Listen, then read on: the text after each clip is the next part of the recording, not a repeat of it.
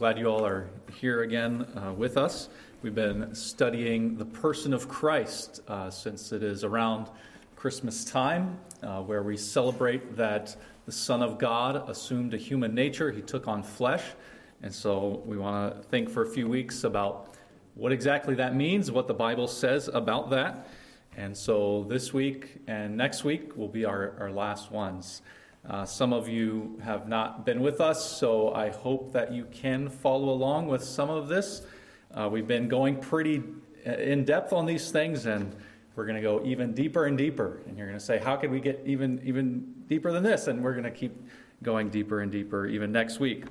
I'm going to begin with a pop quiz. So this is Sunday school. It is school. We are here to learn, and so we have quizzes. So if you are brave enough, I'm going to ask you some true or false questions, and hopefully some of you can volunteer your answers. It's okay if you're wrong. These are hard questions. The first 5 are review of last week. So, number 1, true or false? Listen carefully, please. The Son of God incarnate, Jesus Christ, is one person. The Son of God in the flesh is one person. True or false? Evan says true. Ding, ding, ding. Good job. It is true. The Son of God in the flesh is one person. Okay, true or false? The Son of God incarnate, Jesus Christ, is one nature made up of divinity and humanity. False. Good job. Good job. Okay, so that is false. He is not one nature, he is two natures. The Son of God incarnate, Jesus Christ, is one person with two natures, divine nature and human nature. True or false? True. Good job. That is correct. Number 4, true or false? The soul of the Son of God entered into a human body. The soul of the Son of God entered into a human body. False. False. The person of the Son of God took on a human nature, which is body and soul. A human soul and a human body. Okay, last one for review. True or false? The Son of God emptied himself of privileges as God by assuming a human nature.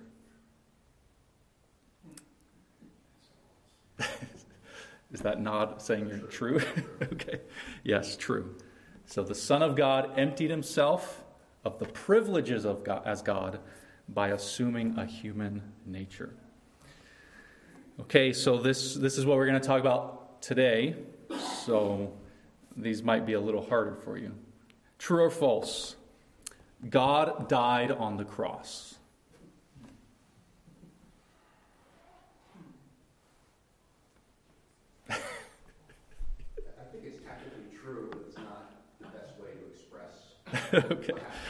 Okay. It is true. That's the answer that I'll give, yes. Okay. True or false? Since Jesus is God in the flesh, and God knows everything, Jesus did not really grow in wisdom and in stature, as Luke says about him.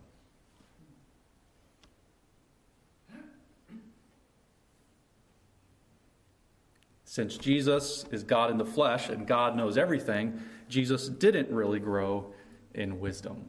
True or false? Tony? False. That is false. Correct. Okay, similar question. True or false? James 1:13 says God cannot be tempted by evil. Jesus is God. So Jesus was never truly tempted. False. Good. True or false? Jesus says the Father is greater than I in John 14:28. So this is talking about Christ's submission to the Father in his human nature, not in his divine nature. Somebody said true. No, but he submitted in his divine nature also. Okay. I would say that's false. But we can talk about that. Christ's submission it seems to be, I would think in the Bible, his human nature submitting to the Father. Okay, true or false? In his divine nature, the Son of God knew the day of his return, but in his human nature, he did not know the day of his return, according to Matthew 24:36. Does that make sense? True? Yes, that is true. All right, so that's basically, you pretty much got all the right answers, so maybe we don't need to have the class, but this is basically what we're going to talk about today. All right, so what we want to talk about is the person of the Son adding a human nature. And so the person of the Son doesn't take on a human person. So he's not like an alien taking over a human body, going into some human being's body that is created and exists. And so it's the person, the Son of God, who is the second person of the Trinity. He has a divine nature as the Son of God, and he adds a human nature. So there's no existence of this human nature without the person, the Son of God. Does that make sense? So he doesn't create a human person and go into it. He creates a human nature, and the person joins himself to the human nature. We see this in John 1:14. It says, "The Word became flesh." It's talking about the Son of God as the person. It doesn't say a divine nature takes on flesh. It says a person, the Word, became flesh. So again, the person with a divine nature adds on to that the human nature. Remember from last week that the person is the subject. He's the one who is doing the things. He is the actor. And so it's the person of the Son who, because he has a human nature, does the human things that he does. So he thinks as a man, he chooses as a man, he acts as a man, he suffers as a man, he dies as a man. But he's doing all those things in his human nature. So it's his human nature through which he's doing those things, but it's the person, the Son of God, doing those things. Okay, so we're going to look at this from a few more angles. So how do those things relate to each other, the person and the nature? Do you remember the Chalcedonian Creed from last week that we looked at? It says that the two natures of Christ, they don't mix with each other. Okay, so they don't combine. So I'm going to use hand motions. I hope my hand motions aren't heresy. I tried to think about this, if they're heresy or not. I don't think they are. So this would be a mixture. Divine nature, human nature, mixture. Creating some third nature. That would be a heresy. So the Creed is saying that's not what it is.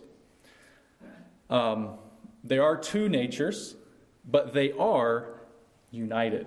Okay, so this is how I would make the hand motion. They're united somehow. United but not mixed. And the Creed says they are not separated. So that would be another problem. That was the heresy that they were talking about in that Creed. People who believed the natures were separated. So here's the hard part to understand. How are they united but not mixed together? And what we're trying to say here is that what is uniting them is the personhood of the Son of God. Maybe you've heard R.C. Sproul say this. He says, what happens if you distinguish between my soul and my body? Can you make a distinction? Do you think? Is there a difference between my soul and my body, or your soul and your body? Yes. Yes, they're not the same thing, right? You can distinguish between your soul and your body, but what happens if you separate the soul and the body? You're dead. If you separate your soul from the body, you're dead. So we can't separates the natures of Christ. But even though they're united, we can distinguish them. They are different. They are two different natures. So one person says, what is true of each nature is true of the Son, who is the subject of both. Okay, so the Son is the subject of both. They're united because they're united in the Son of God. So, can you say that the Son of God is self-existent and depends upon nothing for his existence? Yes, it's true. But can you say the Son of God was hungry and depended on food? Because after 40 days of fasting, he was starving. Yes. They are both things true, united in the same person, the Son of God. Now, that first statement is true of his divine nature.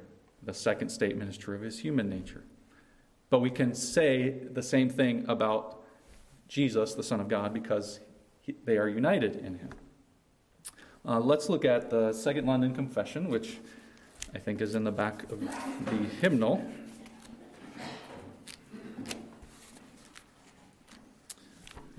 And it is on page 675.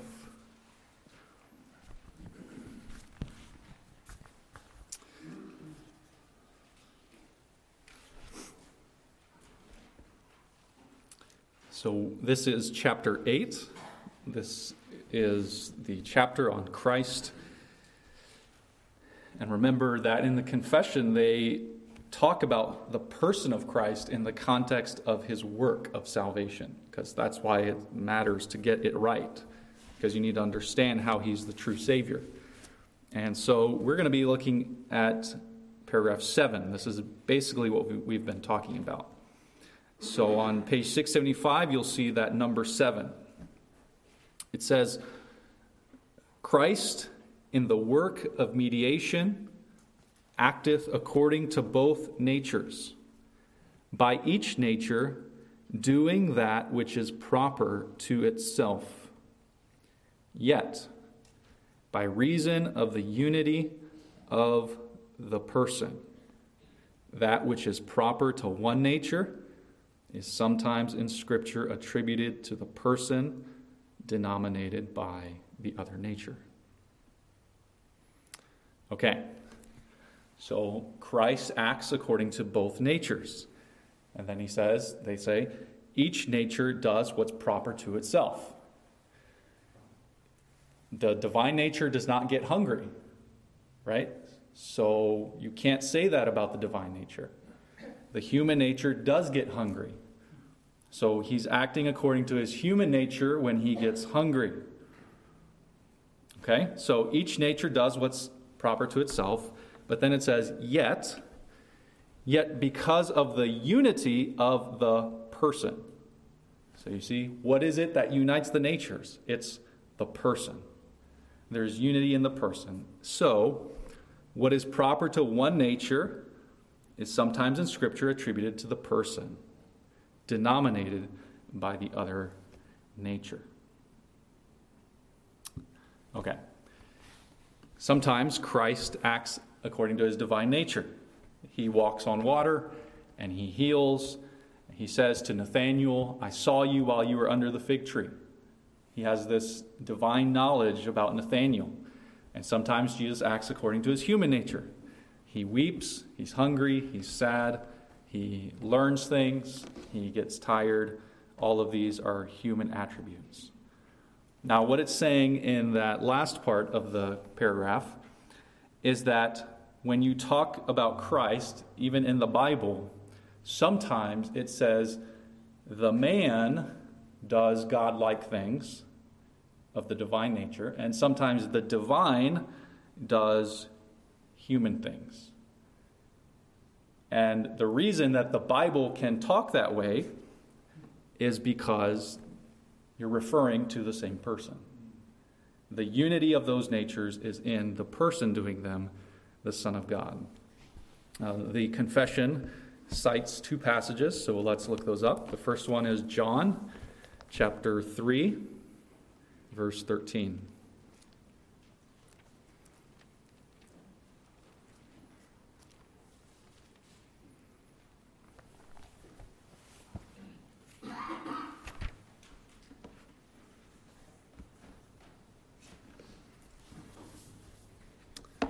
John 3:13. No one has ascended into heaven except he who descended from heaven, the Son of Man. And so in the confession, they're understanding Son of Man to be a reference to his manhood, Jesus as a man. And so this verse would be saying that the man descended from heaven. Now, is that technically really what happened? No, right? The Son of God, the divine Son of God, descended from heaven and took on a human nature in the womb of Mary. So it wasn't a man who descended from heaven. And so how is it not heresy? Because it's the Bible. The Bible is referring to him this way, so we can't say it's heresy.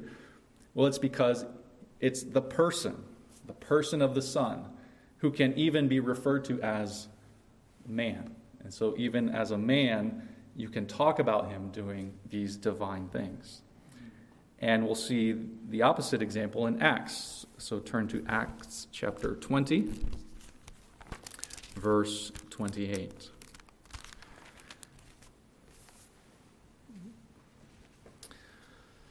Acts 20, verse 28.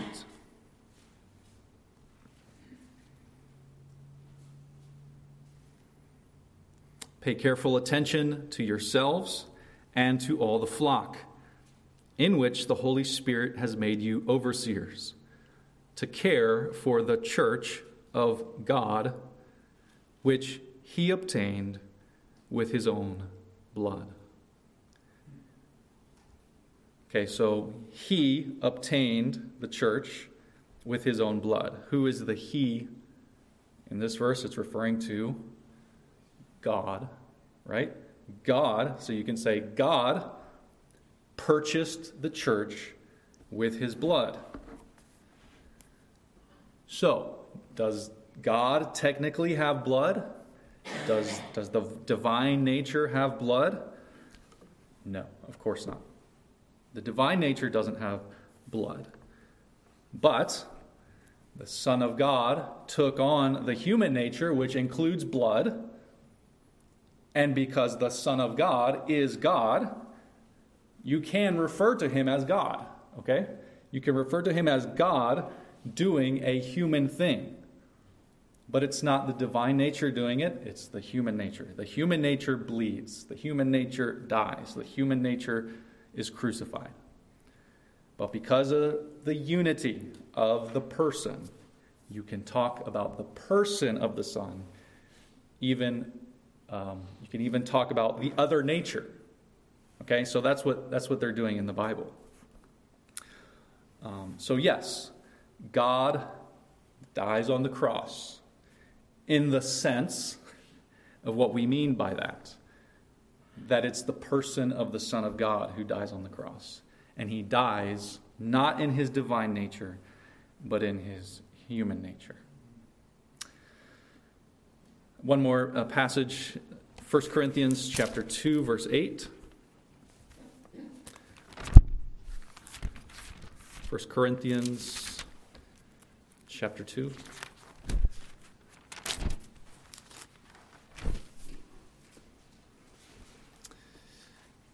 Verse 8.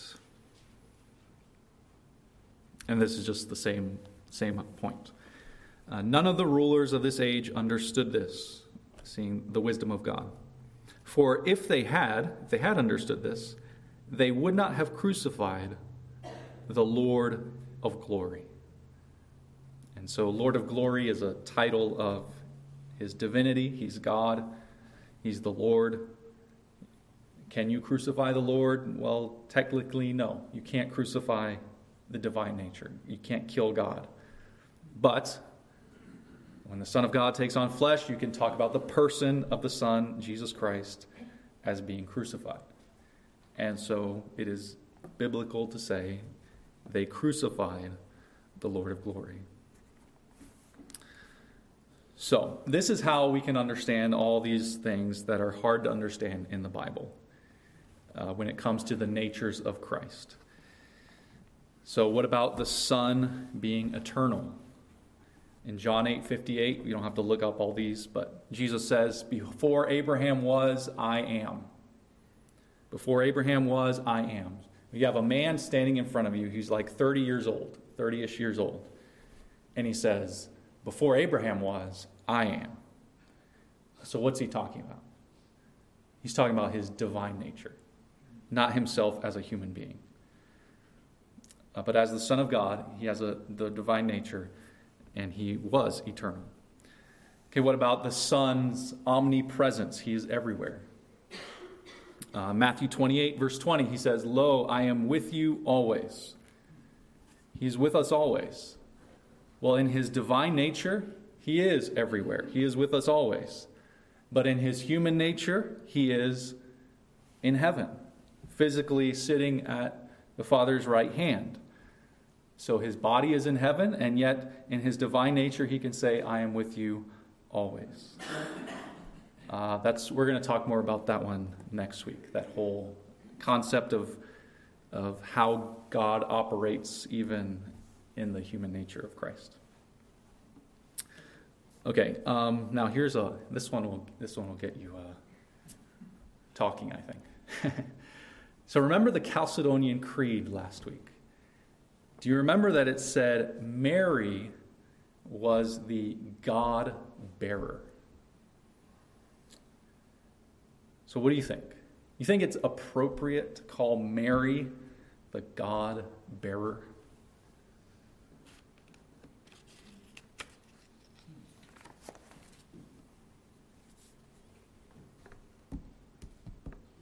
Tell me. Huh?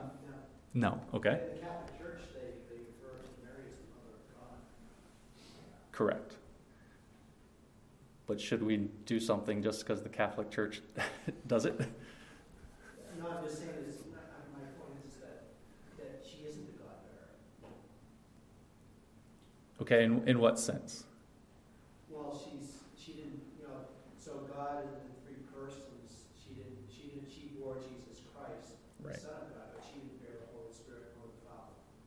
And Right. God is three persons in one.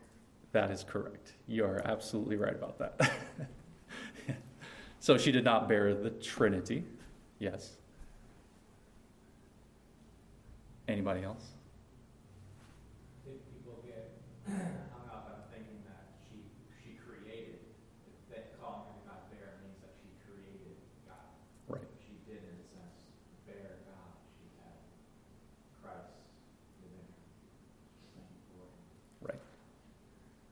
So I think we have both sides. There's a bad way to think about it, and there's a way that it would be okay to think about it. Right? Now we could debate, I think we can debate is it wise to use that title today, especially, we've had the centuries of tradition from the Roman Catholic Church, right? And so I think in our context, when we hear the words, it's like we think of everything the church teaches about Mary, right? And so we don't want to encourage people to worship Mary, right? We don't want to elevate Mary above any other human being. So we don't want to think about it in that sense. The only way that it would be an accurate title would be if we think about it in the Acts 20 sense. God purchased the church with his own blood. The person, the Son of God, died on the cross. So the person that Mary gave birth to was the Son of God in a human nature. So do we want to refer to her that way? You can debate that. I would say maybe there's lack of, there would cause a lot of confusion in our day. But in the creed, were they making a true statement? They were trying to make a true statement by saying it wasn't a human body that God took over. It was the very God himself who took on flesh. That was the one in the womb of Mary. And so there were the heretics, the Nestorians. This was really the thing that they were arguing about. He said Mary gave birth to the Christ. He gave birth to the Christ, or she gave birth to the Christ. And the main guy arguing with him, his name was Cyril. Cyril insisted, no, he's not. You don't just call him the Christ. You have to call him God, because he was truly God in the womb of Mary. So, hope that's an explanation that makes sense. We can refer to the person as God, even in doing the human things, like the Bible does in Acts chapter 20. Let's look next at Matthew 24, verse 46. Not verse 46, 36.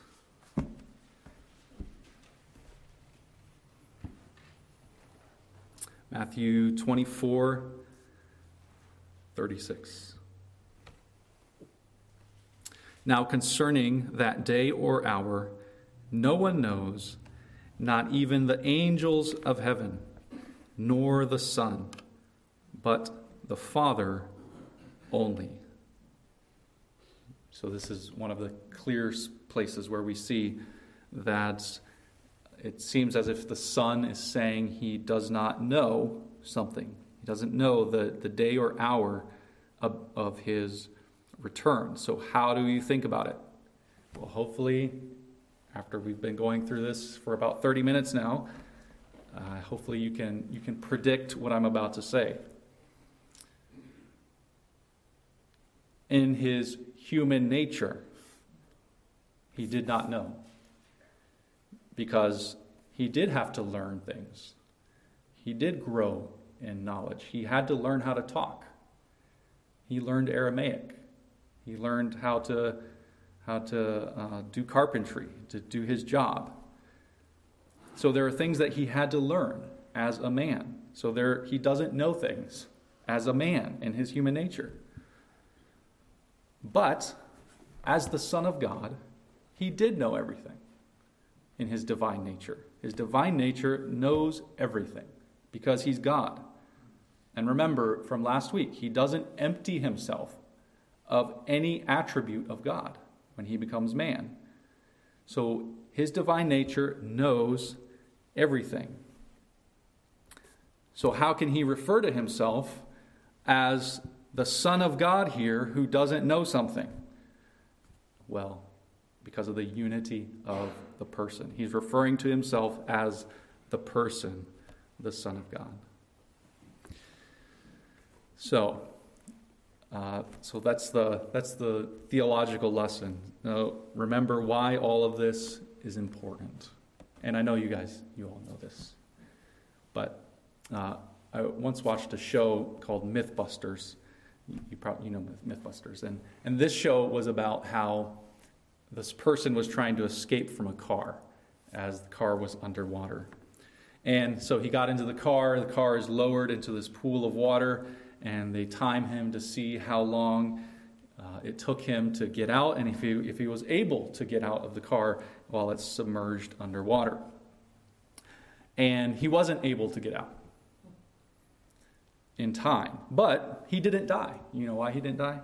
Because in the seat beside him, he had a scuba tank where he could get oxygen at any point that he needed. And he was getting lowered into a pool. And so at the edge of the pool, there were paramedics and all these people there to help him. And so even though he faced this, supposedly he's simulating this dangerous situation, he had help right away. He could get out of it at any point. And I think that sometimes when we think about Christ, that's how we think about him. We think, well, I know the Bible says that he's human, but really, he's also God. And so at any point, he could have just turned on that God side of him. If he wants to know something, he just goes over to his divine nature and he learns. Jesus didn't really have to learn Aramaic. He's God. He could have just learned it himself. Whatever it is, and when it comes to his suffering, we might think, well, Jesus didn't really suffer because he could have just had his divinity giving him power to do anything that he wanted to avoid the suffering. And so that's why it is really important to understand what's happening here. That these natures really don't mix together in any way. The only unity is the unity of the person.